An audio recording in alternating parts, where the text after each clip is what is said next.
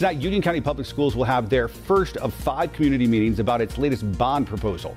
The district asking for voters to approve $134 million to help replace 2 schools in the district. District leaders hope to replace East Elementary and Forest Hills High School. Tonight's meeting starts at 6 at Porter Ridge High School. Efforts to exempt North Carolina residents from state income tax on President Biden's student loan forgiveness program have stalled. It follows last week's call from the governor to change state law. State Senate Leader Phil Berger says he doesn't see a need to do anything. The White House has said student loan forgiveness would be exempt from federal income tax.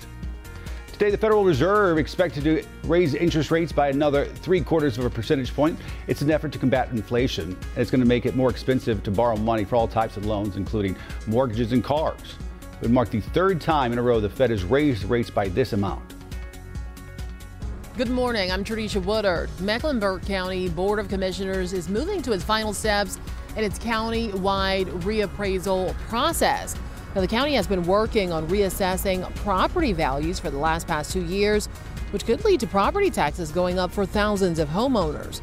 Officials say numbers will be finalized by the end of the year, and new values will be released in January 2023. New details about Carowinds' chaperone policy for its Scarowinds Halloween events. Effective immediately, anybody under the age of 18 must be accompanied by a chaperone who's at least 21 years old with a valid photo ID. There needs to be 1 chaperone present for every 4 underage guests.